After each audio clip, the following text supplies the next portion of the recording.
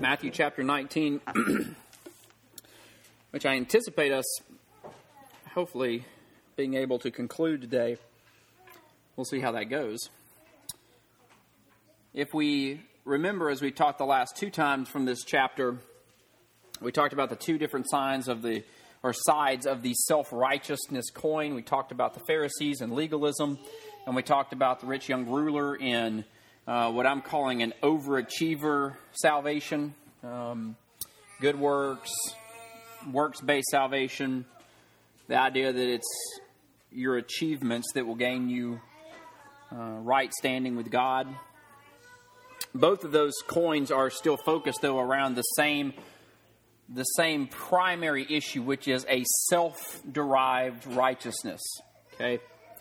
Either I'm righteous because I'm doing all the right stuff the right way, or I'm righteous because I've done enough good stuff to outweigh my bad. Both of those being a self-righteous way of living. If we think about in the big scheme of how we do life, we fall into those categories. Even though we may believe in things like election and predestination and sovereignty of God and those kind of things, we still fall into that. Still fall into that habit and that belief that either it's because I'm doing it right that I'm right and I'm blessed and I have favor with God, or that I'm doing enough good stuff that I have blessings in favor of God, and that's what gets me where I'm at. Instead of, as we talked last week, resting in the sufficient work of Jesus Christ and having the freedom that comes with knowing that our standing with God is based on Him and not the way we do it or how much we do.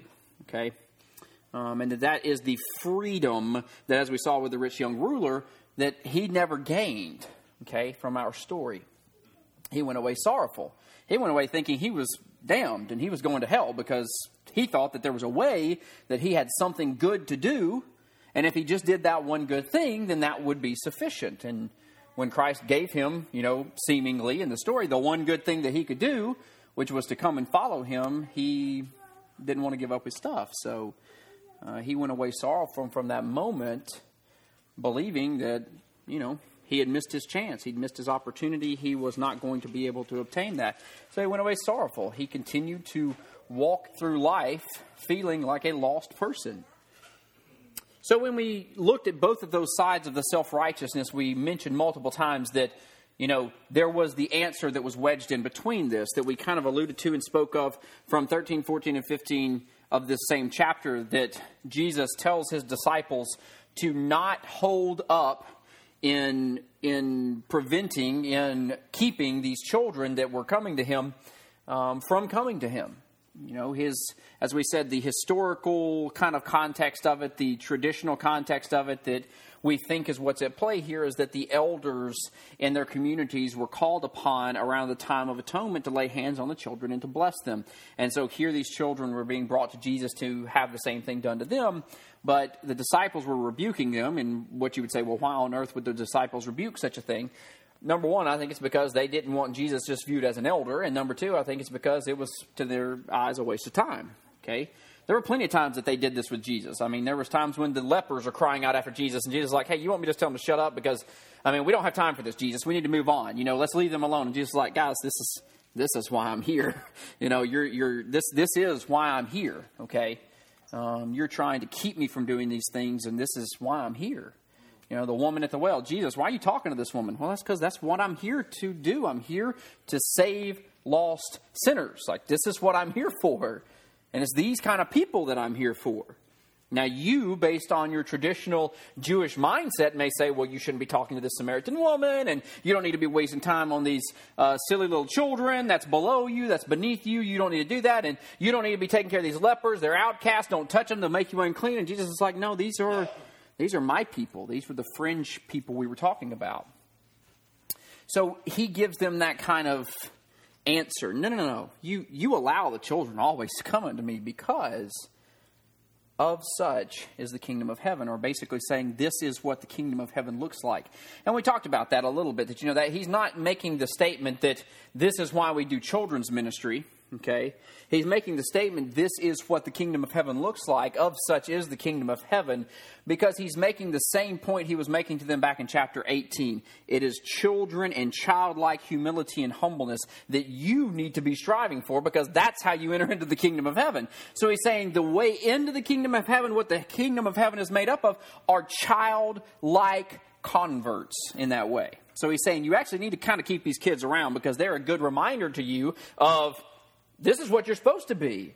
You're supposed to be condescending to this level. You're supposed to be taking yourself off the high horse and getting on this level and realizing that this is who I have called you to be. Humble yourself before the Lord. This is where you start. So don't kick the kids out. In fact, bring the kids in and learn something from the kids and emulate the kids in their humility and humbleness to come to Jesus and find blessings. That's the key. See how the kids came to Jesus to be blessed? They weren't wrapped up in legalism. They weren't going, oh, you know what? Didn't keep the law yesterday. Oh, man, I didn't. You know, I really was struggling with that whole how do I accurately divorce someone. But then I got it figured out at the ripe age of 7. And so now I feel like I'm blessed. And on the other end, they weren't going, oh, I need one more good work that I can do so I can be blessed. Instead, they're just coming to Jesus. And he's going, this is what you need to get, guys. You see the Pharisee legalist? That's not the answer. You know what he needs? He needs to drop his legalism and he needs to come to me to find blessings. You see this self-righteous overachiever? You see how he thinks that he can just keep doing these good works and somehow that's going to earn him right standing with God? I'm telling you that he needs to drop all of his achievements and he needs to just lay down in front of me and find blessings. That's where you're going to find this at, is with me, at my feet. You're going to find it in that childlike humility. You lay aside all your ambition and you lay aside all of your achievements and you lay aside all of the things that you think give you status and worth and ability and all this stuff and comfort and peace and security. We talked about that when we were addressing the idea and the issue of riches, when he makes the point that the root of all evil is money. And that root is that you get to relying on the money as the source of your protection and of your security and of your self-worth. You know, when the bank's full and you got enough money to spare, man, you don't worry about things happening. You don't worry about unexpected events, and you feel like you are a status person. You know, you want to be able to say you make that 6-figure job, right? Because that's the thing that everybody wants to know about. So that's where that money comes into play there. Well, with a person to be able to lay that down and say, no, my status, my worth, my protection, my everything is just in Jesus. That's where that peace and that rest is found. So then he goes forward when he is teaching, and he addresses the disciples after the rich young ruler left in verse 23, and it says, Then said Jesus unto his disciples, Verily I say to you that a rich man shall hardly enter into the kingdom of heaven. And again I say to you, it is easier for a camel to go through the eye of a needle than for a rich man to enter into the kingdom of heaven. When his disciples heard it, they were exceedingly amazed, saying, Who then can be saved?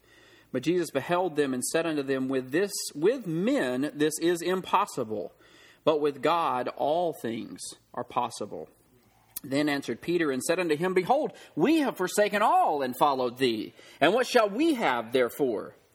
And Jesus said unto them, Verily I say to you, that ye which have followed me in the regeneration, when the Son of Man shall sit in the throne of his glory, you also shall sit upon 12 thrones, judging the 12 tribes of Israel. And every one that has forsaken houses or brethren or sisters or fathers or mothers or wife or children or lands, for my name's sake shall receive 100-fold, that would be now, and shall inherit everlasting life. But many that are first shall be last, and the last shall be first. Now there is a lot of teaching in this, but keep in mind, these sections of Scripture are directly related to everything we've talked about before. And notice how this is all circulating around, okay? When you have the two conclusions that we have here with the legalistic Pharisee and the overachiever, works-based self-righteous man. Both of them, when you're looking at the main conclusion of the Pharisees, is that when you really get down to it, the root problem they are dealing with is that you are too, quote-unquote, right to submit to God. All right? What they will struggle with, what they hang up on, what is going to prevent them from entering into that life is, I am already too right to submit to God.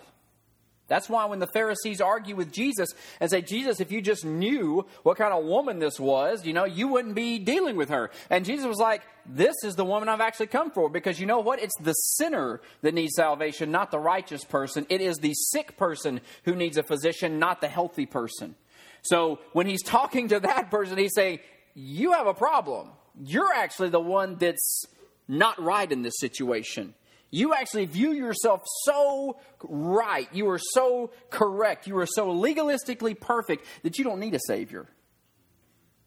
So the main conclusion from the self-righteous legalist is that I'm so right already. What could I possibly need Jesus for? The main conclusion of the person who is the overachiever, the rich young ruler, the one thing that will finally give him assurance and peace about his eternal life is submitting to Jesus and recognizing that all of his good works are not going to get him there. But the main conclusion with him is that he will spend his entire life doing good, searching for salvation, working himself to death, and still be wandering in this world lost because he has not submitted to Jesus. He's still wandering through this world going, man, there's still one thing. What's the one thing else? What's the one more thing I can do to get what I'm searching for? And Jesus is going, it's just following me, brother. That's it. Like, you can lay all that other stuff aside. So both of these are answered by that middle road. What is the path? It is humble submission to Jesus Christ. And that's why when Peter responds to what Jesus says, he's asking that question. Well, then how's anybody saved? Jesus' answer there where he says it's hard for a rich person to enter into the kingdom of heaven. In fact, it's so hard, it's like trying to get a camel to go through the eye of a needle. The implication of that is an impossibility, okay? It is an impossibility. How can a man, especially a rich man, enter into the kingdom of heaven on his own accord, on his own abilities, especially when you look at the fact that the richness of a person typically would imply that they are a hard worker, they're an overachiever, they're an entrepreneur, they're whatever. I mean, you look at how the scripture bears out, especially when you're looking at the Old Testament stories about who were the rich people and the people who had the most and the people that were prosperous. When you're talking about Jews, it was typically the people that were blessed of God, right? Okay, so you look at Abraham. Abraham takes his cut from Lot. Abraham takes the sickest, not the most glamorous of the stock, and he goes out to the least favorable lands, and God blesses him because of his faithfulness, and his flock's abounding, his grass is growing, everything's happy. Abraham's a rich man, okay? Noah was blessed in that way. He was blessed by God to be a man who had all of this produce and productivity. He was considered to be a rich man because of that. Job was, all these people, you just keep going through, all these people who were godly people were blessed by God, and it showed forth in material gains. Now, it's not health, wealth, and prosperity. It's just what the Bible kind of says, that if you seek the kingdom of heaven first and his righteousness, all these other things, the material things will be added unto you. Doesn't mean that there's not poor people who are followers of God, or that God doesn't have poor children in this world. It just means that when you look at the Old Testament example that the Jews would have been operating off of, if this was a rich young ruler who was a Jew, then more than likely he was blessed, okay, by God. And you can see, he was following God. He kept the commandments from his youth up. So you can say, okay, well, he was blessed because he was doing what God told him to do. That's a one-for-one that you could interpret in that way. So you look at them and say, well, what are they going to be operating from? Well, they're operating from the mindset that my blessings are directly tied to my good works. If I do good and follow God, he's going to bless me. My flocks are going to get bigger. My grass is going to grow greener. Life is going to be happy in that way. So you can tell how it rubs against them when they're going, but Jesus, he's kept the commandments. He's blessed of God. But you're saying that's actually going to be prohibitive for him entering into the kingdom of heaven. That doesn't make sense. That's not lining up. How is it that a rich man, of all people, that's kind of the implication you get there, of all people, we would assume a rich man would be able to get in. Well, why? Well, because he's blessed, because he's got the stuff, maybe because he has the ability to do more, maybe he's been able to, whatever it may be, that's the assumption, because their immediate response was like, well, I mean, if the rich man can't get in, then who can be saved? And Jesus makes the point. It's impossible with men. It's an impossibility. So when he says it's easier for a camel to go through the eye of a needle, and you go, well, that's impossible. And you go, yeah, exactly. It's impossible with men to be able to achieve that.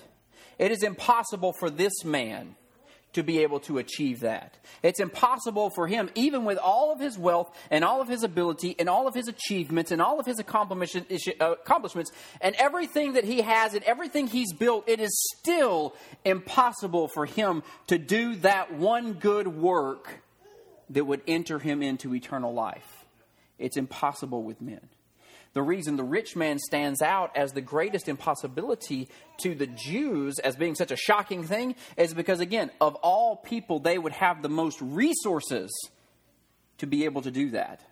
If a man could achieve this on his own, well, you would assume the rich man would be able to. Why? Well, man, they can go to the best colleges.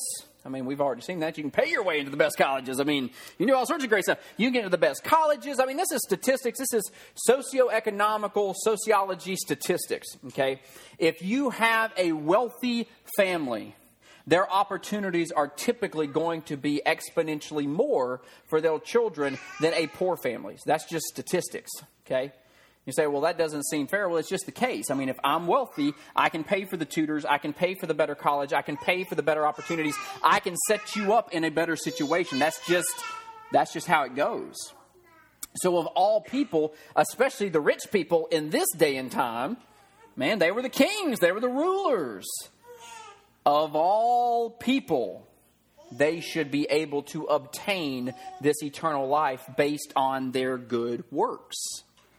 They can put enough into that nonprofit. They can donate enough to the temple. They can achieve more. You take a wealthy person like Bill Gates or something like that, man, they can throw out a few $1 million and they can fundamentally change life in a place like Africa or Asia or something like that. And it's nothing to them, man. They can just fling it out there. Of all people to be able to do good works enough to get you in, it would be the rich people who have that ability, right? They don't have anything to worry about. All they got to do is give. So that's why it was such a shock to Peter and them.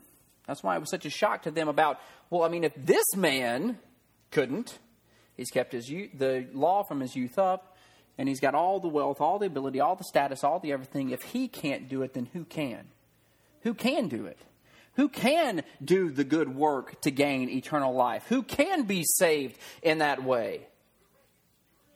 And what Jesus says is, nobody. Nobody is going to be saved by that. Nobody is going to be saved by that one good work you could do. In example here with this guy, why do you think it is that Jesus called him out on this? He hadn't said this to really anybody else. I mean, the only other people he's really said something similar to was when the follower of Christ came up, or the would-be follower of Christ came up to Christ and said, I'll follow you wherever you go, I'll follow you, but let me go bury my dead father first. And Jesus' answer was, leave the dead to bury the dead and you come follow me. That's the only other real occasion you have one of these really crazy, abandon everything and come follow me statements in this way. Now, I mean, of course, all the apostles were kind of brought in this way, all right? But as far as this kind of crazy statement of, okay, this is the only thing you got to do, and then you're set. I mean, this is one of them. He doesn't tell this to everybody. In fact, most of the people he talks to, he says, repent and be baptized, okay? In the disciples' case, back just in the last chapter, he said, humble yourself as a child. All these different things keep coming up. So why was it that Jesus focused on this man's riches so much?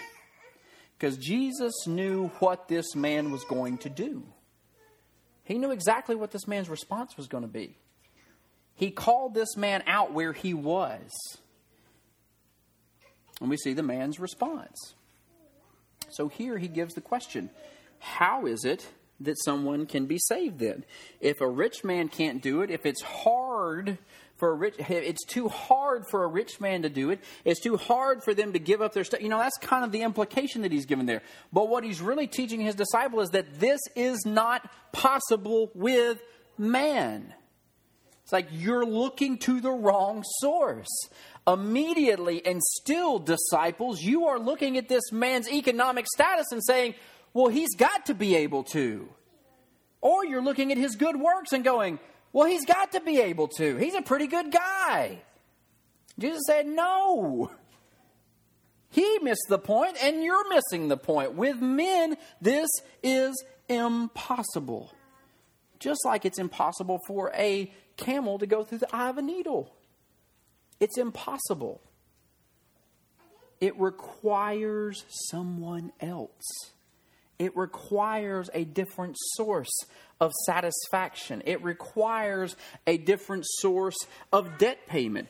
So this is kind of in lines with that, okay?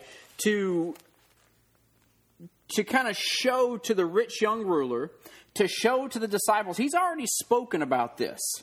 He was actually speaking to his disciples and followers, but also to the Jews that were around him, especially the Pharisees. He made a point in Matthew chapter 7 to say, there's going to be many people in the last day that are going to say, Lord, Lord, didn't we do all these good works for you?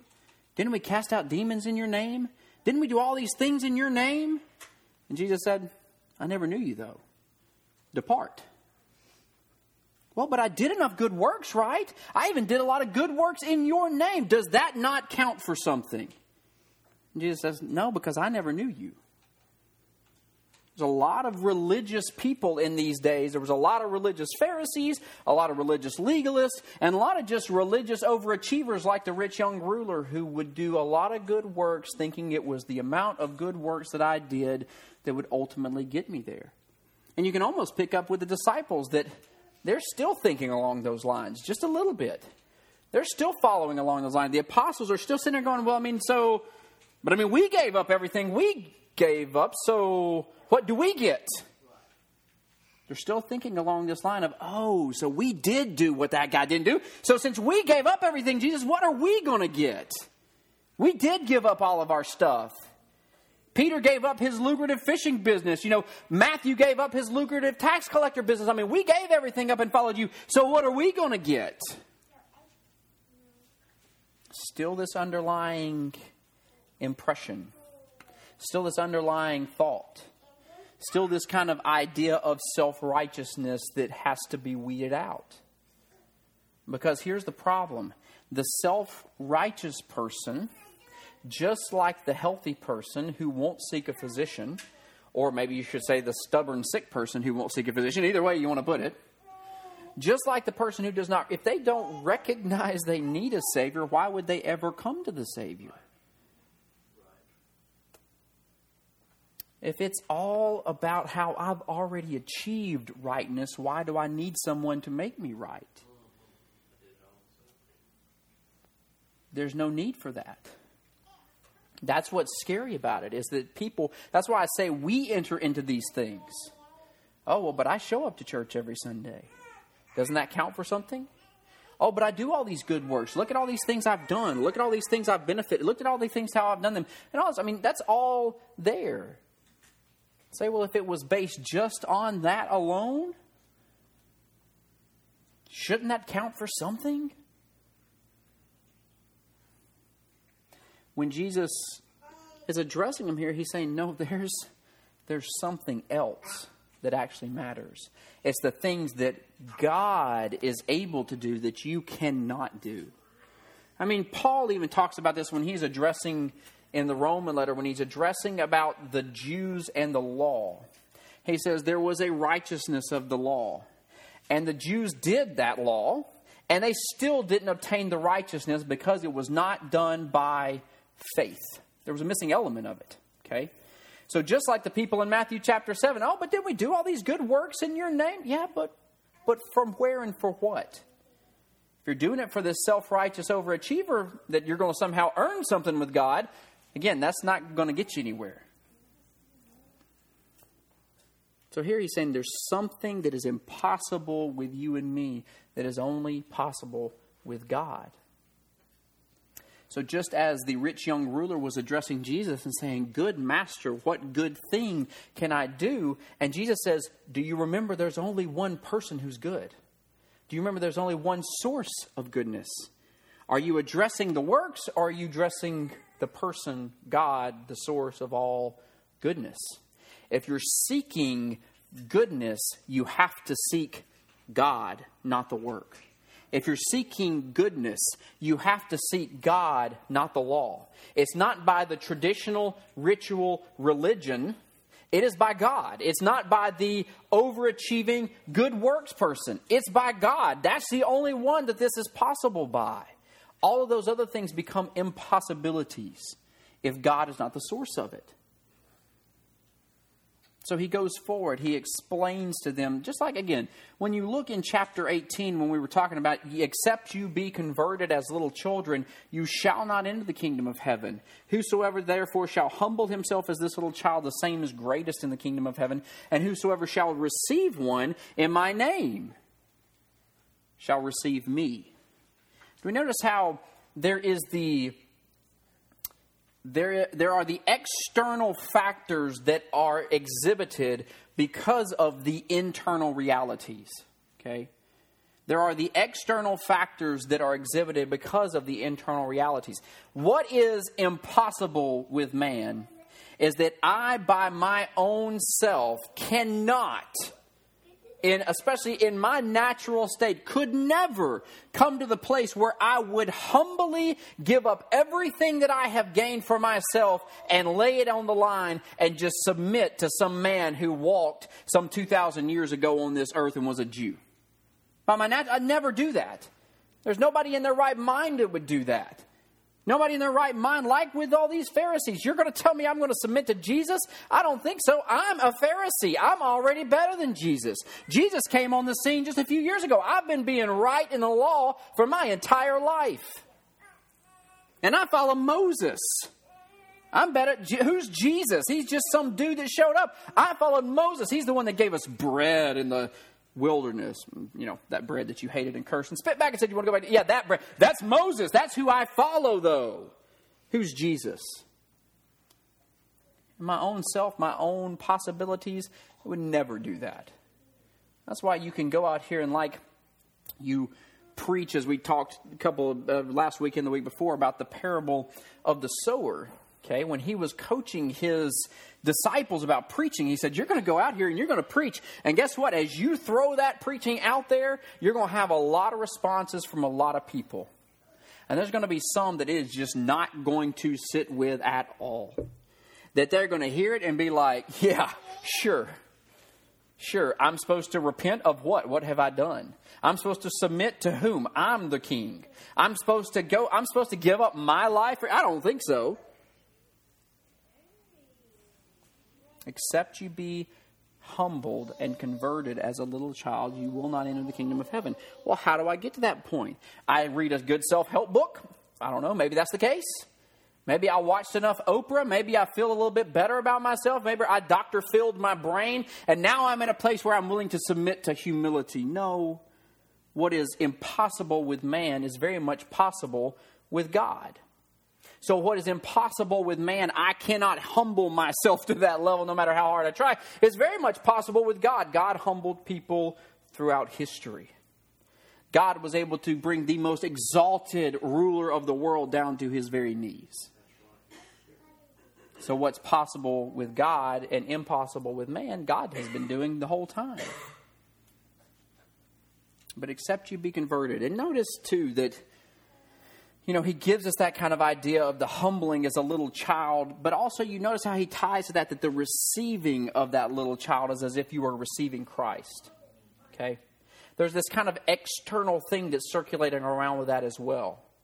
Notice that when he was teaching this back in Galilee, when he was teaching the Beatitudes in Matthew chapter 5, notice the characteristics here of the people. Blessed are the poor in spirit, for theirs is the kingdom of heaven. Blessed are they that mourn, for they shall be comforted. Blessed are the meek, for they shall inherit the earth. Blessed are they which do hunger and thirst after righteousness, for they shall be filled. Blessed are the merciful, for they shall obtain mercy. Blessed are the pure in heart, for they shall see God. Blessed are the peacemakers, for they shall be called the children of God. And blessed are they which are persecuted for righteousness' sake, for theirs is the kingdom of heaven. When you look back at these scriptures and you notice those words describing these people, okay? The words that describe these people, poor in spirit, humble, humility, the idea that they're not haughtier than everybody else. And he says, guess what? Yours is the kingdom of God. Be humble like this little child. Yours is the kingdom of God. Don't reject these children. They are the kingdom of God. That poor in spirit mentality, he's saying all the way back in Matthew, these are the people that make up the kingdom of God. Poor in spirit, mourners of their souls, those who are meek, those who hunger and thirst after righteousness. Those would be internal things, internal cravings, internal desires, internal things that were impossible for man to come up with on their own. They were placed there by God, who was able to do anything. And then from that, there is merciful.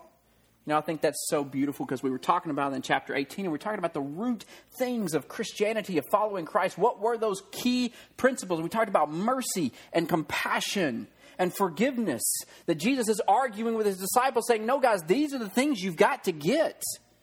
And all the way back in Matthew chapter 5, when he first started teaching, he was like, the merciful are the ones who are going to receive mercy. You want to see what it looks like to be a child of God, to be a disciple of Christ? You're merciful. You're pure in heart. You don't have any kind of hidden agendas or beguilement in you that you're not out for any kind of ulterior motive. You have a pureness of heart to simply do what Christ has commanded you to do. And that is evidenced in how you interact with the people around you. You're a peacemaker, not a peace enjoyer or a peace observer. You are actually a peacemaker. Your desire, because of what has been worked in you by the all-possible God, is to seek peace in a situation, not sow discord, not create contention, not create offense. You're to love your neighbor and even love your enemy. You're to create peace. And notice that you are the persecuted for righteousness' sake, not the persecutor. The persecuted, not the persecutors. Notice those characteristics. They're coming back. And the point to these point to that humble internal nature of the true disciple of Jesus Christ, but also the external actions that go along with it of being merciful, seeking righteousness, purity of heart, peacemaking, non-offense, non-persecutorial. And those external things are coming from that. But it starts with the all-possible God. And I think that's what's so beautiful about that phrase. That phrase that he used there, with men, this is impossible, but with God, all things are possible, is the same thing God said to Sarah and Abraham in Genesis. When Sarah's going, there is no way that this 90-year-old chick is having a baby. Things are off and done. There is no process there by which this could happen. That's funny that you should even say that, because it's not going to happen, God. And God tells them, hey, guess what? All things are possible with me. Maybe impossible with you.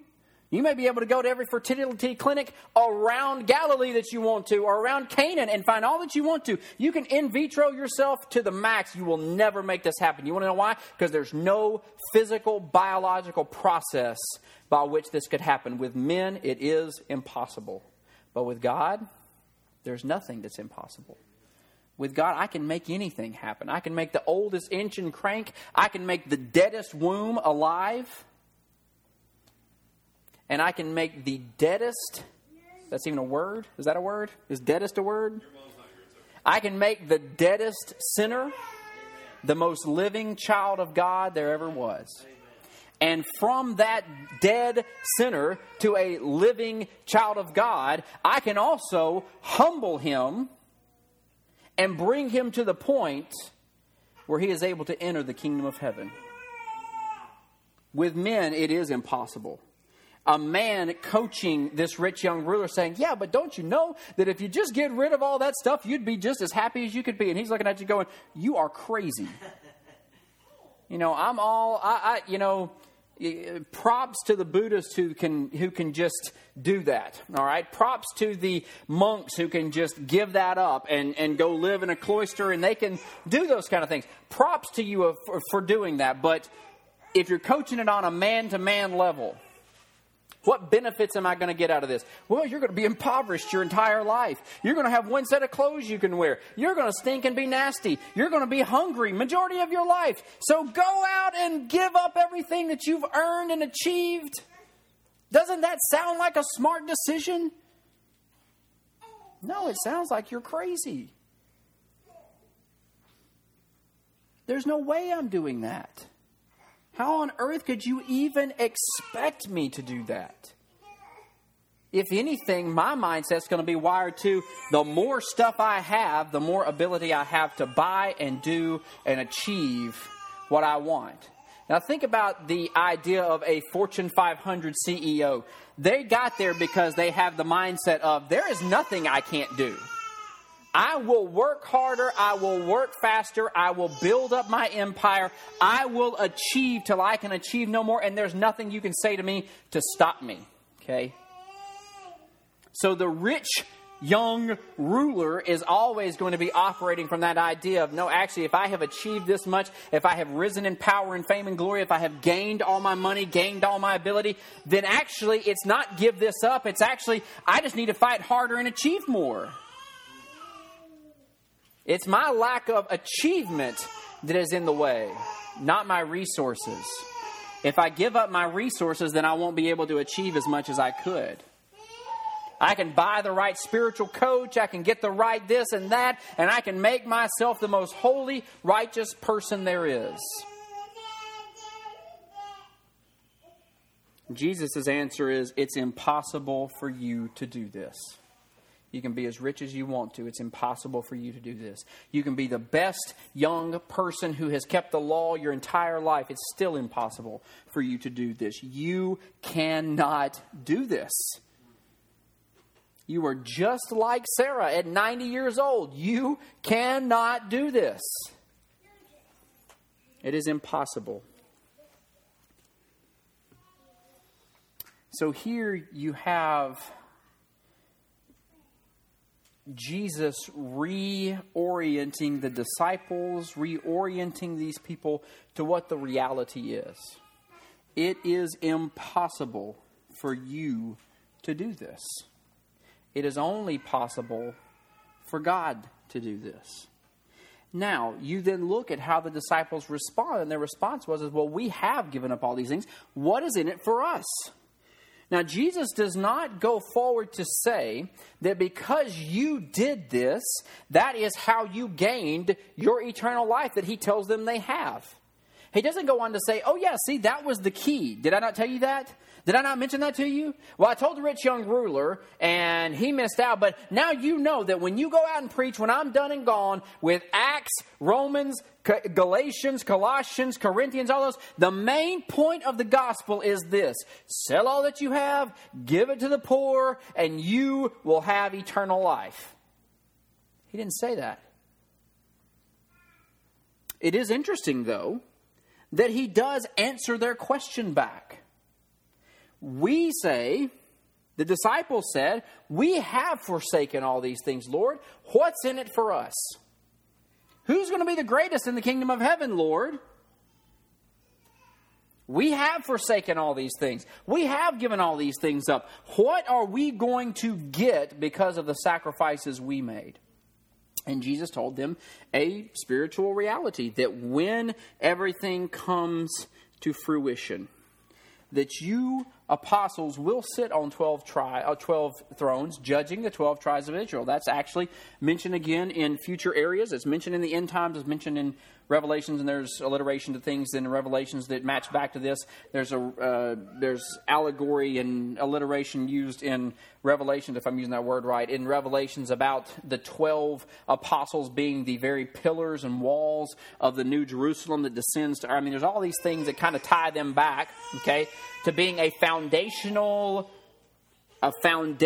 key figure, okay, in this new church deal. All right, so he gives them that. All right. Yes, you are, as my called out apostles, going to sit on 12 thrones judging the 12 tribes of Israel. But he's giving a greater principle beyond that. Everyone that has forsaken houses or brethren or sisters or fathers or mothers or wives or children or lands for my name's sake shall receive 100-fold and shall inherit everlasting life. There's two aspects that he says are rewards for their obedience. Okay? Two aspects of this. Number one, again, you go back to it. It was not the fact that they gave up their stuff that gained them eternal life.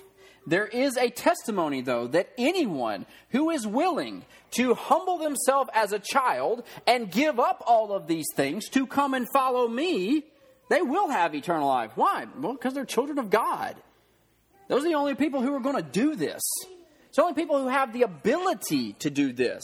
The only people who God has made possible to be able to do this. So they shall inherit eternal life, because children of God who have been born again, children of God who are following after Christ, that is a promise given to them.